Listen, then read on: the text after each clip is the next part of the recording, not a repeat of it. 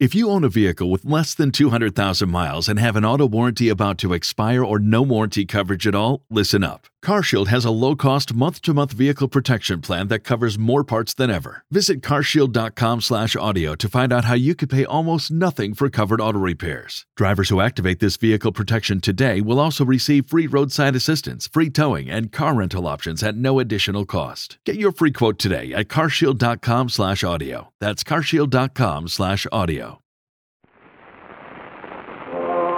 We worship an awesome God in the blue states. The president's problem is that he was born a Muslim. Not God bless America, God damn America. My Christian faith then has been a sustaining force for me over these last few years. Marriage itself is now being redefined, and at a very incredible velocity. President Obama made it very clear that he wanted to be the abortion president.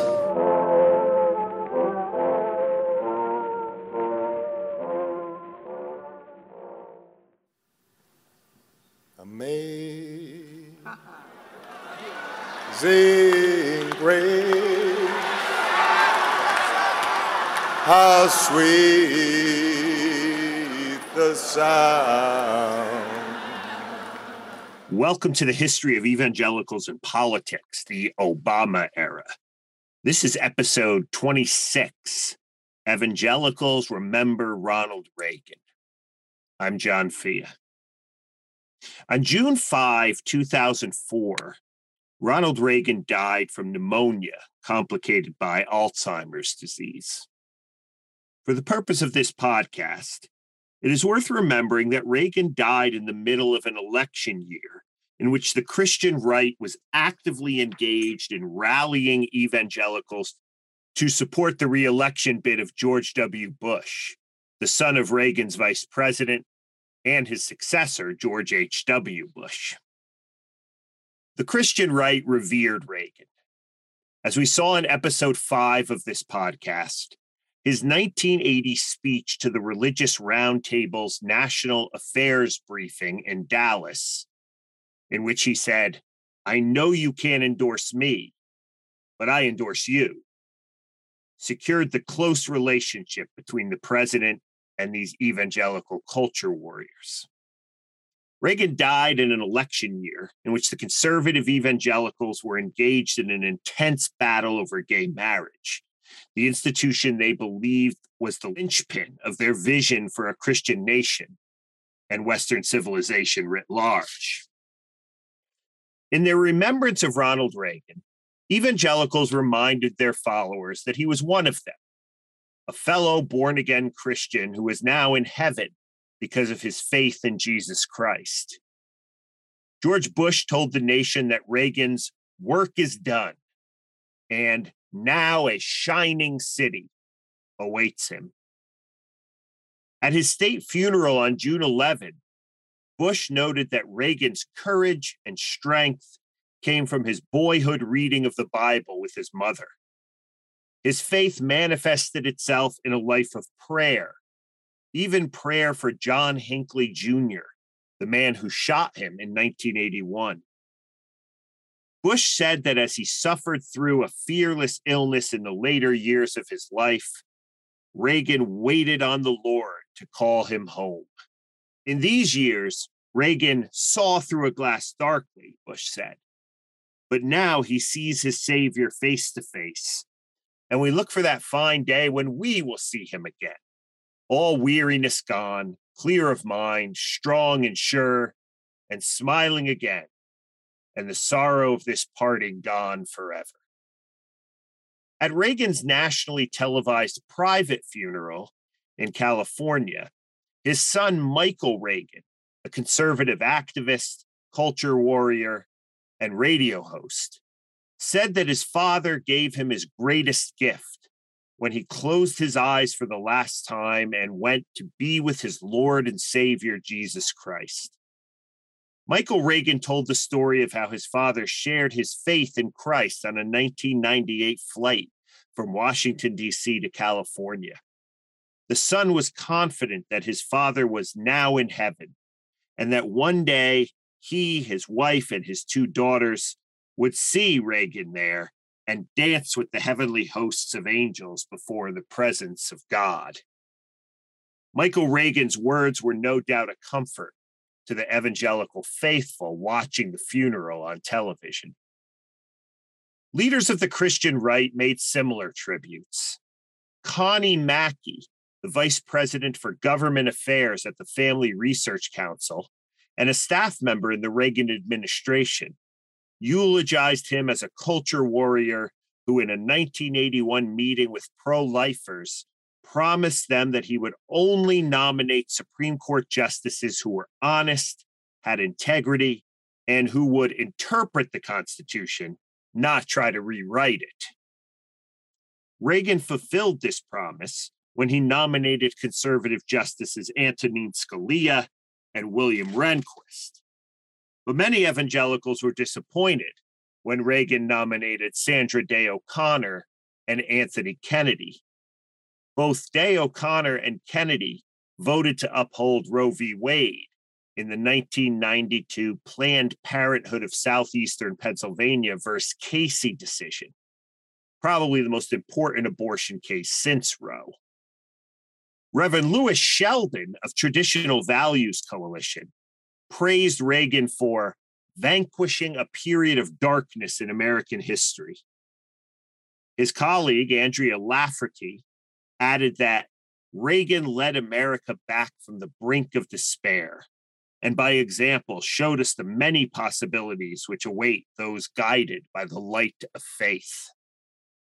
Beverly LaHaye of Concerned Women of America said that the nation rightfully mourns the passing of a great man who God raised up at a critical time in history.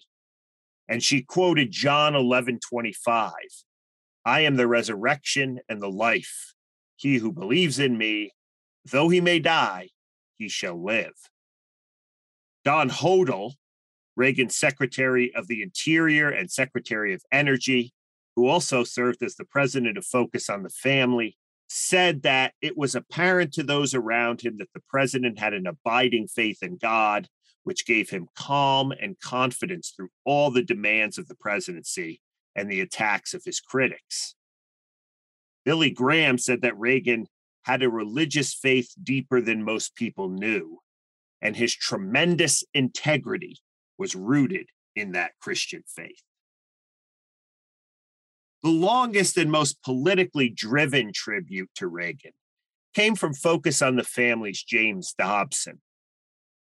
Dobson wrote that Reagan would always be one of his heroes because he had the courage to defend the unborn child and openly support the institution of the family at a time when it was considered politically suicidal to even utter such things. Rather than stopping there, Dobson, in a statement that lacked nuance, used the occasion to attack Gerald Ford, Betty Ford, Jimmy Carter, and Rosalind Carter for being outspoken defenders of abortion for any reason or for no reason throughout the entire 9 months of pregnancy.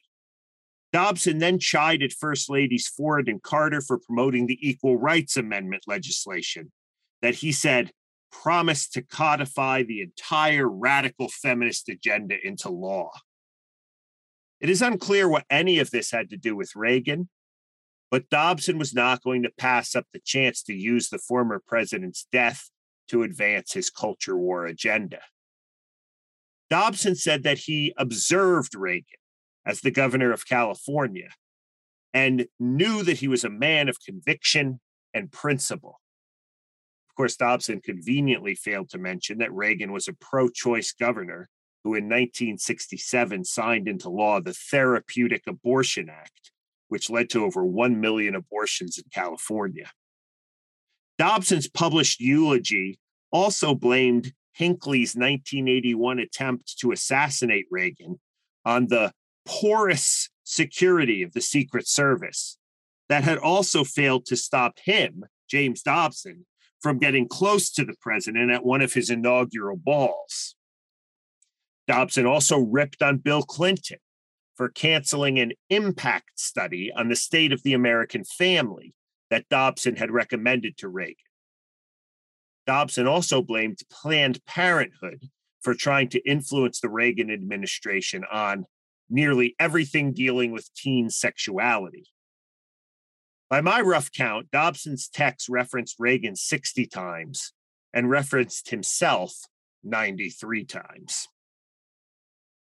Christianity Today's coverage focused on how Ronald Wilson Reagan and evangelicals became inseparable during the 1980s. After giving him the presidency, editor Ted Olson wrote, conservative Protestants shaped Reagan's policies, and in turn, Reagan's presidency shaped American evangelicalism. Christianity Today's coverage focused on Reagan's 1983 Evil Empire speech to the National Association of Evangelicals, which included a reference to C.S. Lewis's Screwtape Letters, describing a great spiritual awakening in America. The speech also included Christian right talking points about the rise of adultery, teenage sex, pornography, abortion, and hard drugs in America. The Christianity Today piece also referenced Reagan's 1984 speech to the National Religious Broadcasters Convention, in which he said to this gathering of evangelicals that he felt like, I'm coming home. Under this roof, some 4,000 of us are kindred spirits, united by one burning belief. God is our Father, we are his children, together, brothers and sisters, we are one family. In the previous year, 1983, Reagan had declared the year of the Bible. Now, he asked those evangelicals in attendance if they would use 1984 to put the Bible's great truths into action.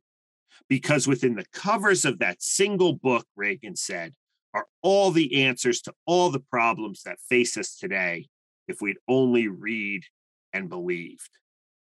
Of course, evangelicals loved it. Paul Weyrich of the Free Congress Foundation and a Christian right veteran had a more complicated view of Reagan. This may shock you, he wrote. During the 8 years of the Reagan presidency, I was not his biggest fan. I looked not so much at what he accomplished, but what he didn't accomplish. Weyrich wished that Reagan had cut more government programs, such as the National Endowment of the Arts and the Legal Service Corporation, a federally funded program that provided free legal services for the poor. Weyrich was disappointed that Reagan only paid lip service to prayer in public schools and a right to life amendment. He did not agree with Reagan's decision to appoint Sandra Day O'Connor to the Supreme Court bench. But it was not until Weyrich started making trips to the old Soviet Union and heard from people who saw Reagan as their liberator that he began to change his mind about the former president. I was so tied up with my agenda that I failed to see the big picture, Weyrich wrote. Sure, President Reagan did not do everything I wanted him to do, but he changed the world. How many other presidents can claim that? Weyrich eventually warmed up to Reagan. But for some on the evangelical left, Reagan was bad for the country and the church. A few days after Reagan's death, the evangelical magazine Sojourners republished a 2001 essay by its art director, Ed Spivey Jr., titled The United States of Ronald Reagan. The Sojourners editors prefaced the June 2004 republication of Spivey's piece with a note saying, during this time of mourning and remembrance, it might be helpful to recall the parts of Ronald Reagan's legacy that you won't hear much about during the next few days. While many in this country are tearfully advocating sainthood for the late president, this essay, written in 2001, gives a different perspective, one equally worthy of remembrance and consideration. Spivey's essay pulled no punches. In many ways, it was just as political as Dobson's letter to the Focus on the Family faithful. Spivey began, Other than the fact that he was one of the worst presidents of the 20th century, I really have nothing bad to say about Ronald Reagan. He was pleasant enough, had a nice smile, and always looked sharp in a suit. It's the other stuff that bothers me, such as his insensitivity to the poor, women, people of color, the working class, and the unemployed. Not to mention the damage he did to the environment, collective bargaining, and the nation's fiscal health. Spivey criticized Reagan's evangelical supporters for backing a president who was committed to military buildup, took full credit for the fall of communism. Spivey sarcastically added that Mikhail Gorbachev might have had something to do with it, but never mind. His tax cuts for the rich that increased the deficit by $2 trillion, and his dirty little wars in Central America that devastated the lives of millions. Spivey concluded by suggesting that a person of dubious distinction is being sanitized and memorialized, while others of substantial merit are ignored. Maybe it's time, Spivey continued, that we start asking reasonable questions of this latest movement of revisionism, so that the harsher truths of Ronald Reagan will not be further submerged and forgotten. Though no evangelical leader or organization that I could find used Reagan's death to overtly advance the cause of George W. Bush or John Kerry in the 2004 presidential election, Dobson and Spivey came close, and all of the organizations mentioned in this piece indirectly used the death of this popular president to remind their constituents what was at stake in November. The death of such a consequential president was too good to pass up.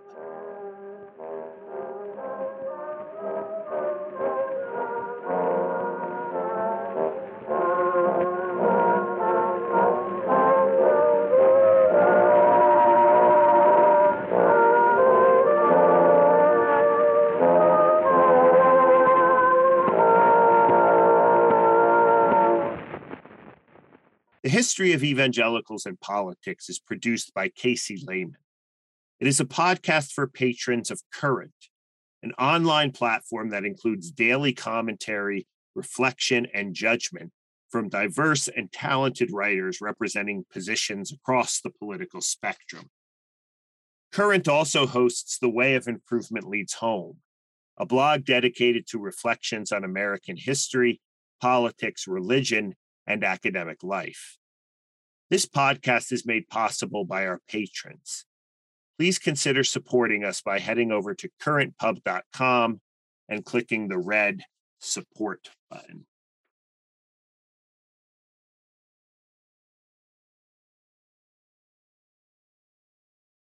Join us today during the Jeep Celebration event. Right now, get 20% below MSRP for an average of $15,178 under MSRP on the purchase of a 2023 Jeep Grand Cherokee Overland 4xE or Summit 4xE.